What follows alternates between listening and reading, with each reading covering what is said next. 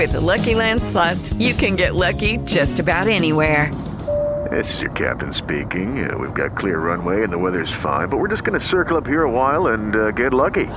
No, nothing like that. It's just these cash prizes add up quick. So I suggest you sit back, keep your tray table upright, and start getting lucky.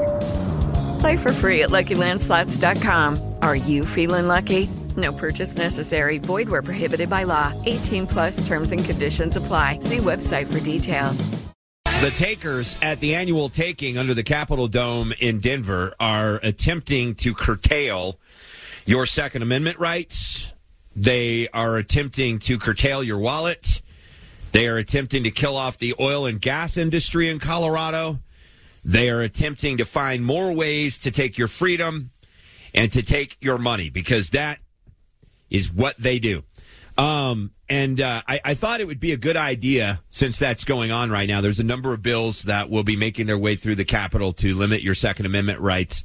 One of them that's being considered today, I believe, last I heard, is one that will change the requirements for getting a concealed carry permit. The goal there is to make it more expensive, more difficult, and more time-consuming for Coloradans to practice their Second Amendment right. In addition to that, they are also going to essentially ban concealed carry in the vast majority of public places. On top of that, they are planning to mount an all-out assault, I say with air quotes, pun intended, on the so-called air quote assault rifle. So all of this is going on. They are going deep on this one. Last year, they made some pretty big attempts. They made a lot of headway. I think they're encouraged by that. I think they're encouraged by the fact that there was very little pushback. Other than from us loudmouth gun owners. For the most part, they feel comfortable in becoming even more and more progressively communist and disarming the American people. So it's crazy. I thought it would be a good idea, since this is all going on, as a backdrop to that, to just remind you of some important statistics involving guns, gun owners, law-abiding citizens. My friend John Lott is the director of the Crime Prevention Research Center, crime prevention, or crimeresearch.org. If you go to their website, he's awesome. He's written a book called More Guns, Less Crime. He's actually written several books, but he worked in the Trump administration in compiling some of these statistics. I was talking about him the other day, and I referred to him as the Second Amendment supporters' statistical guru. Like, that's his mind has this ability to hold these numbers and these statistics and just recall them quickly.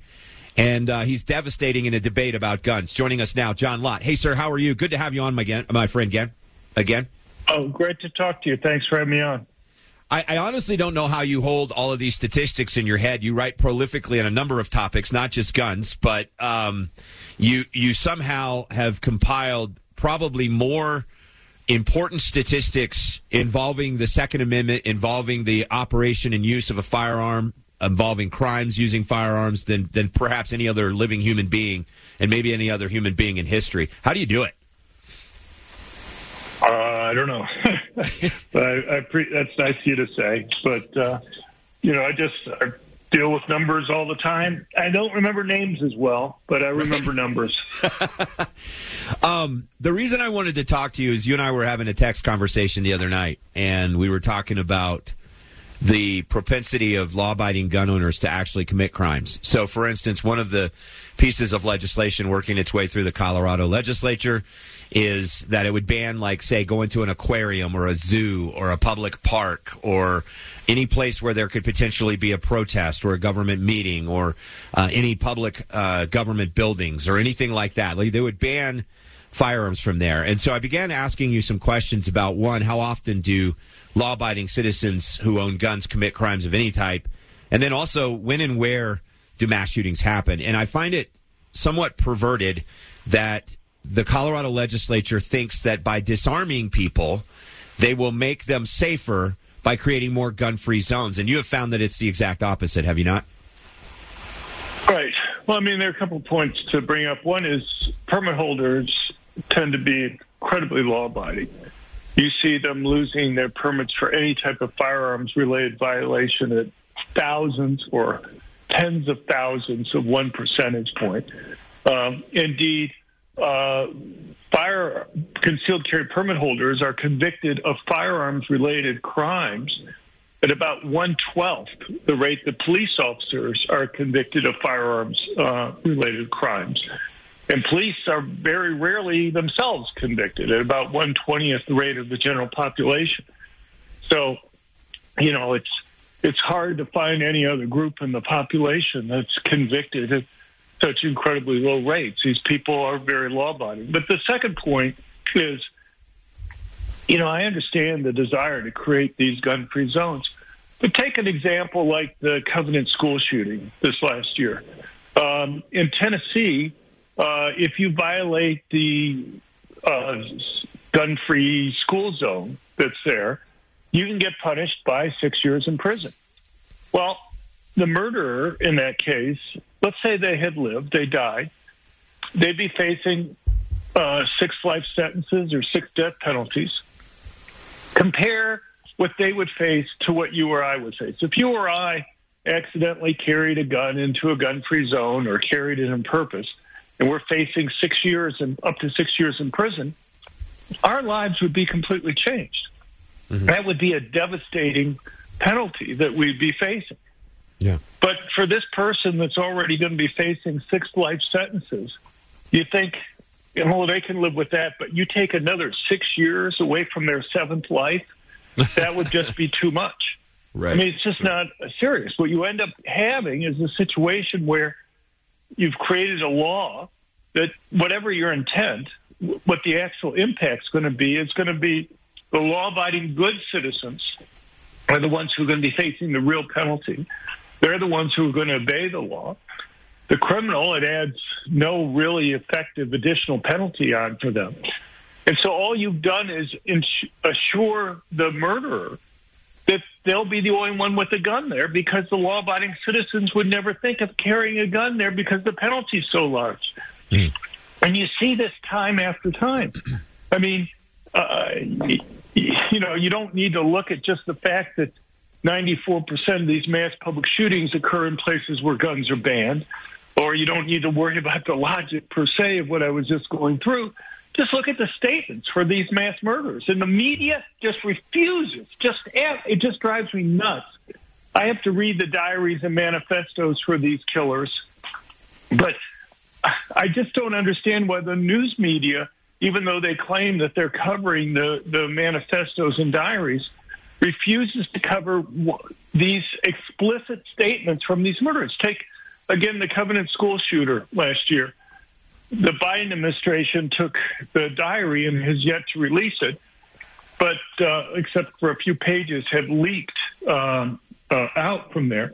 But the National Police Chief last year, when the attack occurred, held a press conference the very day of the attack, where he said that he had read the diary and that the murderer there had actually had another primary target that they were going to go after, but had decided not to. It was a mall, the Greenfield Mall there, had decided not to do that because people were allowed to have guns at that place, and that would make it too risky to attack. So they decided to go after the school where they didn't believe anybody would be there to be able to go and stop them.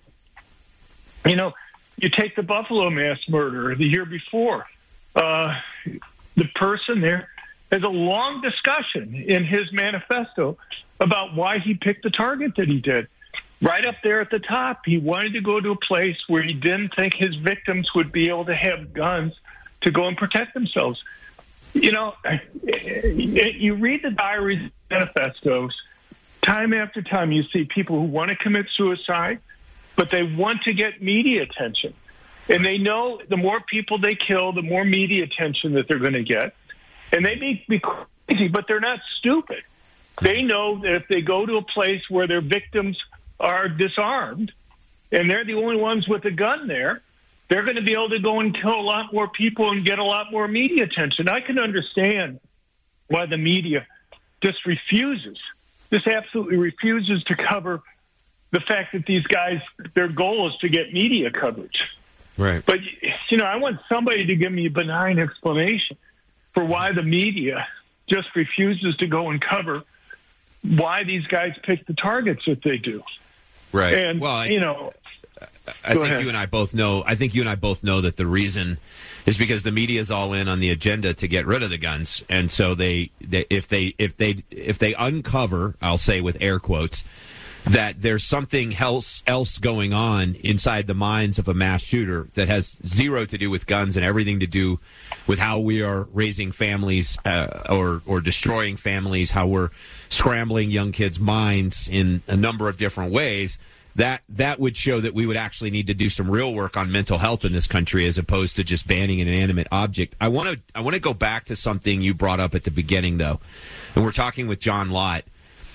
The argument that you made that might be the best argument I've heard before, John, when you say essentially by looking at the penalty and its outcome on the perpetrator of any given crime, if we come to the conclusion that the penalty is harsher on those who are otherwise law-abiding than on the perpetrators who would take those law-abiding citizens away, we've arrived at a place where the bill itself, the only purpose is the punishment of innocent people. It's the creation of criminals. And that is a very terrifying place to be from a jurisprudence standpoint. But also it strikes me as abundantly unconstitutional if challenged in court. Well, I mean, you can have stupid laws and still be constitutional. But, I think people don't always go through and think through what might be kind of the unintended consequences of the laws that they have there. And, economists will go and talk about this, the sort of marginal deterrence. And here you're setting up penalties. You take a gun into a gun-free zone, and you're not trying to commit a crime. So this is really the only penalty that you're going to face. That's a major penalty. But if somebody is going to go and kill people, you have to realize that adding another 2 or 3 or 6 years, whatever it is you're going to be adding in these different places, it doesn't represent a real penalty for those individuals, and it's not going to deter them. And I think anybody knows that if somebody's facing 6 life sentences, you could add another 20 years onto it. And it's not going to make any difference to the individual because they're not going to get out of prison as it is.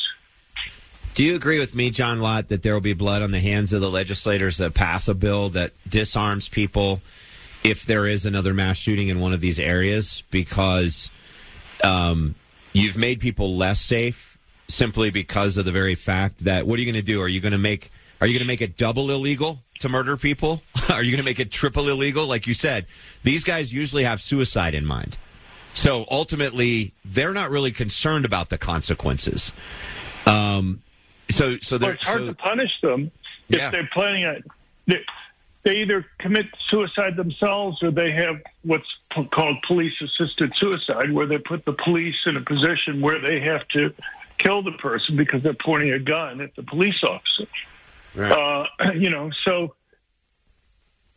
This is, you can't think of just simply punishing them afterwards. You have to think about how do you take away their gain?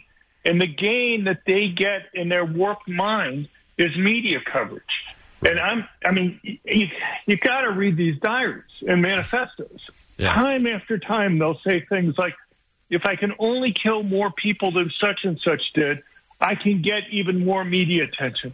Right. Take somebody like the Sandy Hook killer. He did what, according to police, was essentially a doctoral dissertation where he had studied mass public shootings over a period of 40 years. And according to police reports, he had graphed out the relationship between the number of people killed in attacks and the amount of media coverage.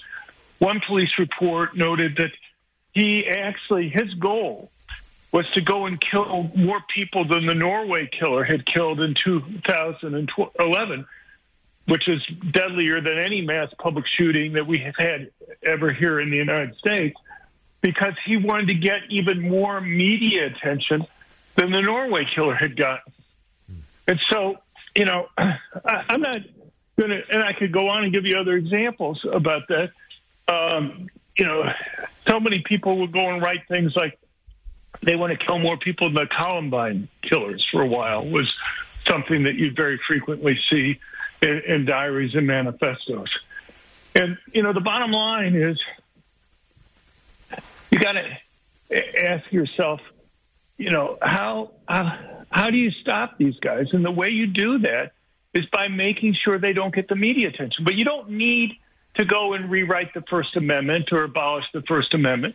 What you can do is, if you can make it clear to them that somebody will be there quickly to stop them before they can kill many people, you will take away their goal there. And, I disagree with a lot of conservatives, which will go and say, we want to hire one police officer in uniform to be able to go and guard schools and what have you. That's just the first target. The problem that you have there is, and the way I often phrase it to people, would you put air marshals in uniform on planes? Right. As far as I know, nobody would do that because it would be crazy. If you put the guy in uniform, you're telling the terrorists who they have to worry about and take out on the plane there. You want the person to blend in so nobody knows who he is. Yeah. Well, the same thing applies to a police officer. If you're going to have a police officer in a school, please don't put them in uniform. Please make them like the gym teacher or some other staff position so that they're not readily identifiable. So nobody knows except for maybe the principal there who has the gun. Yeah. And rather than having a sign in front of the school that said this school is a gun-free zone, put a sign that says, select teachers and staff at this school are armed with concealed handguns. We'll use them to protect the students and others here. If you have somebody in uniform, you give the attackers real tactical advantages. They can either wait for the person to leave if you have multiple buildings at a place, or they can move on to another target themselves. Yeah. Or if they decide that they're going to take out that one officer, they'll take him out and then have free reign because they'll know nobody else there is going to be armed and going to be able to go and stop them. Yeah. My own belief is that the best thing is to arm teachers and staff at a place like that. We have 20 states in the country that allow teachers and staff to be able to go and carry. Literally, over like 10,000 schools in the United States. Some of them for many years. Utah, for example, which is right next to you, has any teacher or staff member who has a concealed carry permit is allowed to carry. And yet, with many years of experience, over a decade in many of these places, there's not all the attacks in which anybody's been killed or wounded, anything from, one wounding all the way up to a mass public shooting, all those have occurred in schools where teachers and staff are not allowed to carry. Yeah. There's not been one single attack where anybody's been wounded or killed in any of the schools that allow teachers and staff to carry. I think part of it is these guys avoid places where they know people might be there to stop them. It surely takes away their goal in terms of the publicity that they're going to get. Yeah. And so now, you're trying to create all these gun-free zones in Colorado. They're trying to ban guns at universities. What problems have occurred at universities? We've had well over a decade that all the universities, public universities in Colorado, have allowed people to be able to carry. What problems have occurred? Right. None. Yeah.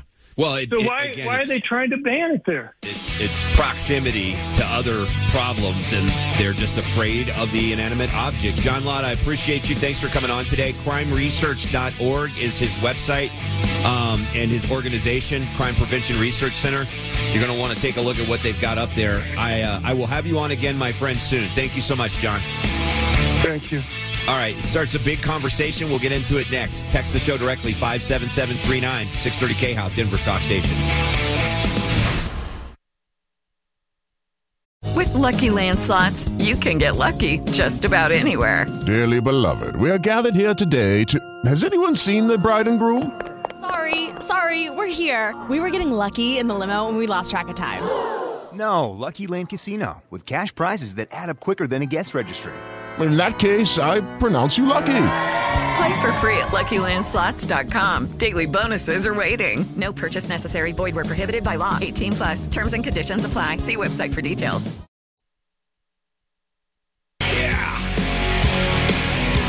630 KHOW, Denver's Talk Station. I am Leland Conway. You can text the show directly, 57739, 57739. A couple texts on the line on the topic. We had John Lott on with us just last segment. There's a couple things I want to hit on that. One, his argument was interesting, where he laid out how if you were going to punish somebody in one particular situation that goes into a quote-unquote gun-free zone, he was talking about, I believe, Tennessee. He wasn't talking about here.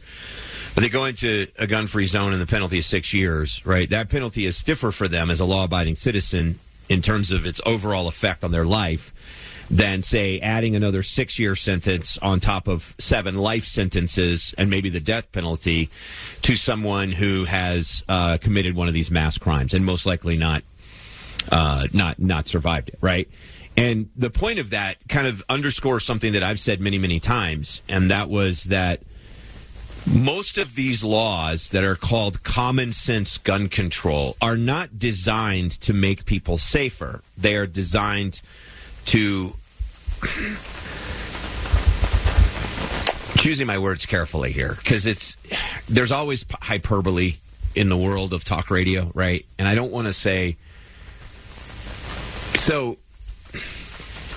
their net effect is to make people less safe. Let's take an example. The 3-day waiting period that they passed last year, right? The net effect of that is to make people less safe. A threat, by its very nature, when you talk about a criminal, here's the thing about criminals. They always have the advantage. They always have at least a slight advantage. Because you don't know if they're going to act. And you don't know when they're going to act. And you don't know with what tools they're going to act. That's something that only they know. You don't know how many of them there are going to be. In many cases, what we're seeing around the country now is multiple people. This is another reason why the magazine limit cracks me up, right? Because you have people that are ignorant of how firearms actually work and how a self-defense situation unfolds that are making laws for people who have to actually go through those self-defense scenarios. And I've probably mentioned this before. I'm like an old man telling stories over and over again. But I was once in a firearms training class, and they showed this video. And in this video, this man was holding a woman hostage. It was pretty gory. He's holding her hostage, and then suddenly, they're negotiating, and then suddenly he lets her go. And she starts running towards an ambulance that was parked about 100 yards away or so. And as soon as he lets her go and she turns her back to him and she starts running across the way to the ambulance, he literally, I think it was like 12 or 14, 15 shots, just riddled her body with bullets. And if you're one of these people that passes one of these laws, you assume that she went down on the first bullet and the first round and was dead. But that's not what happened. As a matter of fact, she ran the entire 100 yards with 15 rounds in her body. And she ran around the ambulance. She came to the back of the ambulance, and she sat down on the bumper of the ambulance. And then she died. There was another case, and I don't remember where this happened, but there was a man that was hopped up on drugs, and he was making trouble in a bar or a restaurant or something like that. And basically ended up getting into a fight with an off-duty police officer. He attacked the off-duty police officer because the off-duty police officer was trying to get this guy to calm down and get out. So he attacks him, and the guy is on drugs, and he's kind of wigging out, and he literally just begins to attack, bludgeon, and then choke this officer out.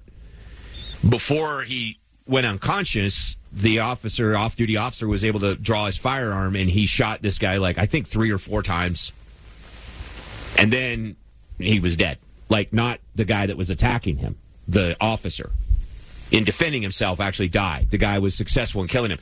After killing him, he gets up, and he runs out of the bar, and they find him dead 2 blocks later. So the point is, depending on how well trained you are, right, we don't know for sure what's going to happen, right? And if you have multiple attackers, how many rounds do you need? So, again, these laws are designed not... Their stated purpose is to make people safer by lowering the amount of guns that are out there, when in reality they're making people less safe. The 3-day waiting period, that's what I started off talking about. Let's say you have a female, because remember, we're all at a disadvantage to the criminal, and she's on campus, and there's a serial rapist running around the campus. And she doesn't want to be a victim or live her life hiding in her dorm room. And so she goes to the gun store to purchase a firearm, and she has to wait 3 days. But on the third day, she has finals. And then it's the next day or the fifth day before she can get to it. But on the third day or the second day, her number's up. And this attacker decides to attack her. The net effect, and you have to get the statistics that John talked about, right? On average, law-abiding gun owners do not commit crimes. Not only not on average, I mean almost never, as in statistically insignificant. As he said, concealed carry permit holders in particular commit crimes with guns at 12 times less a rate than police officers do. And police officers commit very few. So you look at those statistics, and they belie the logic of, quote-unquote, gun safety or common-sense gun measures. None of these measures are safe, and none of them are common sense. I'm against anything that makes it harder, more expensive, or more difficult for you to be able to procure a firearm for self-defense. I believe in my heart of hearts that you have a responsibility, if you choose to be a gun owner, to learn how to use it. I believe in my heart of hearts that if you buy a gun and you don't train with it, you will be less safe. But at the end of the day, statistics aside, and we've gone through the statistics and we've made the argument, but all of those statistics aside, none of it really matters. You have a God-given right to defend yourself and your family from someone who would take advantage of that. A God-given right. It is innate in your humanity and your individualism. And that right extends, in my opinion, well beyond the borders of the United States. It's just that here we recognize the right. But you have a God-given right. And anyone who steps between you and that right, regardless of what they state their purpose is making you and your family less safe. And that's the bottom line. Now, at the heart of it, under the Taker's Dome in downtown Denver right now, where they're trying to take your rights away, if I was being piped in to the Capitol as we speak, if all of the legislator/takers were sitting around and they piped my voice into the Capitol and they were all listening to everything that I just said and the interview that we did with John Lott, all of it would fall on deaf ears. Because ultimately, there's two forces at work. One, there's a stubbornness, right, to the ignorance. And in my experience in life, the vast majority of the ignorant people that I've come into contact with have been the most stubborn people I've ever met. You ever notice that? You ever notice that when you run across somebody that's incredibly stubborn, they often are also very ignorant? And that is the case, right? So in my experience in life, the vast majority of ignorant people are very, very stubborn. So you have those. And then you have others in the taking capital where they know exactly what they're doing. They know, as a matter of fact, that they're not making people safer. They're not saving lives. They're not enacting, quote-unquote, common sense gun control. They're not doing any of that. They know that they're simply disarming you because they're part of the long game. And the long game is that nobody takes over America. Nobody has total control of the American people until the American people are disarmed. We just found that out in the COVID crisis. Do you think, in your heart of hearts, do you think that Governor Polis McPhee or Governor Whitmer of Michigan, or Governor Hochul of New York, or at the time, whatever Governor, what's his name, Putz? I don't know. What's his name? I don't remember what's his name. Cuomo. Do you think Governor Gavin Newsom's hair? Do you think Joe Biden, Nancy Pelosi, do you think they would have hesitated to lock you in your house for an unknown period of time and do what Australia and New Zealand did? Do you think they would have hesitated? Of course they wouldn't have hesitated. They all but did that anyway. I mean, they all but did that anyway. And they did it passive-aggressively, but they still did it. And they used your neighbor against you, and they used your job against you, and they used your contract with the government against you, and they used your enlistment against you, and they used everything they could in their power to you. But at the end of the day, they didn't send armed goons to your door to lock you in or arrest you in the street for trying to go to the grocery store like Australia did, because they knew that at the end of the day, the vast majority of Americans have a gun in their home. The Second Amendment is not about hunting. It's not about target shooting or sport shooting.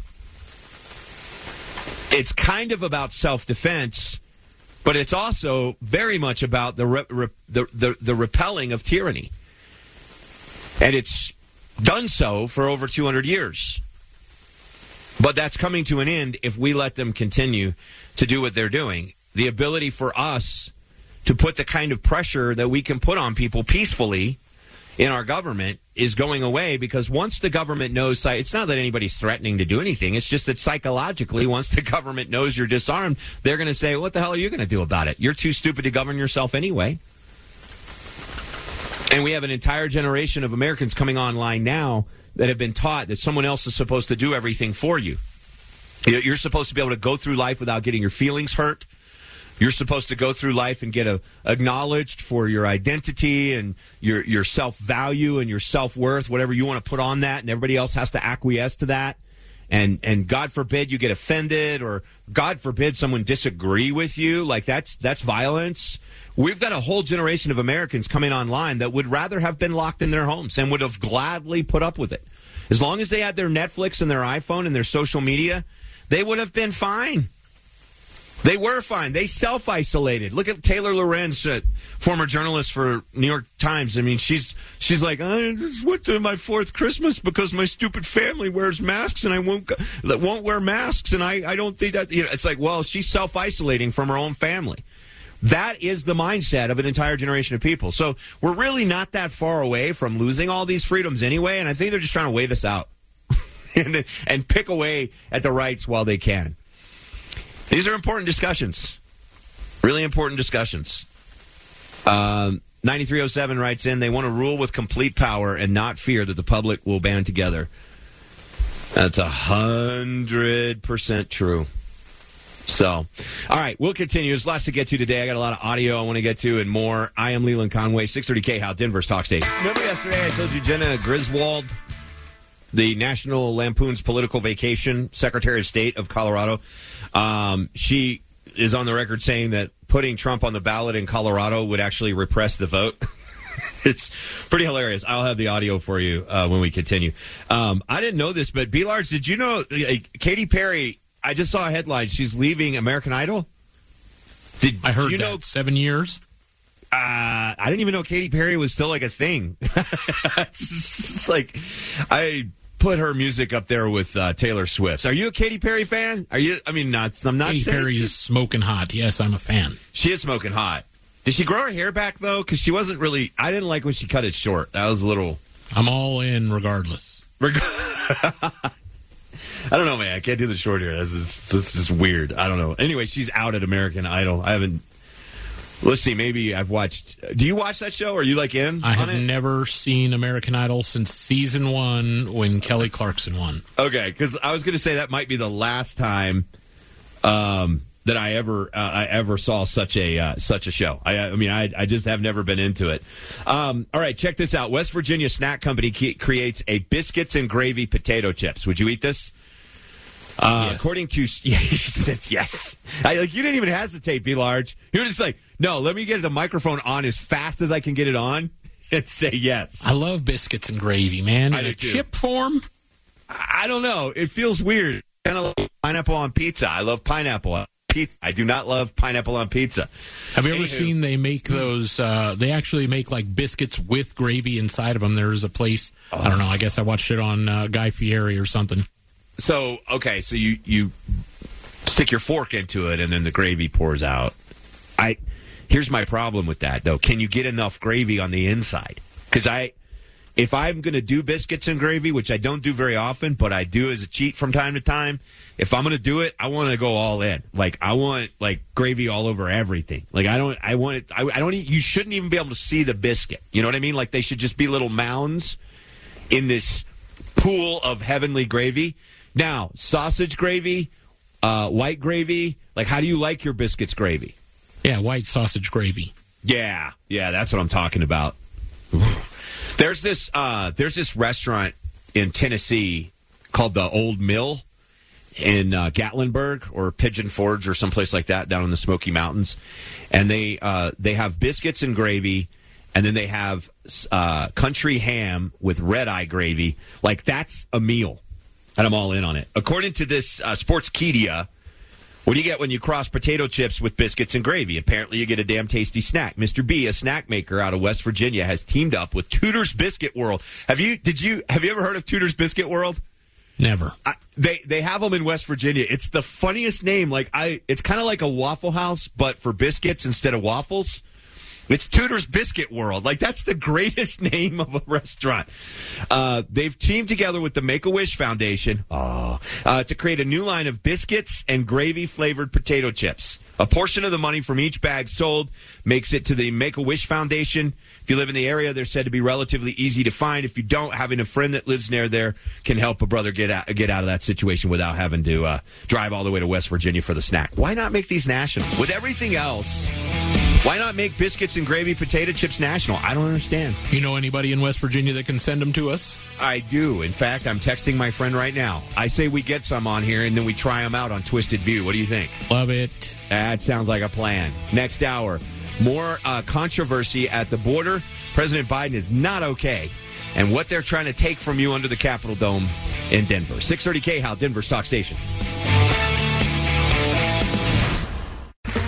Okay, round two. Name something that's not boring. A laundry? Ooh, a book club. Computer solitaire, huh? Ah, sorry, we were looking for Chumba Casino. That's right, ChumbaCasino.com has over 100 casino-style games. Join today and play for free for your chance to redeem some serious prizes. ChumbaCasino.com. No purchase necessary. Void where prohibited by law. 18+ terms and conditions apply. See website for details.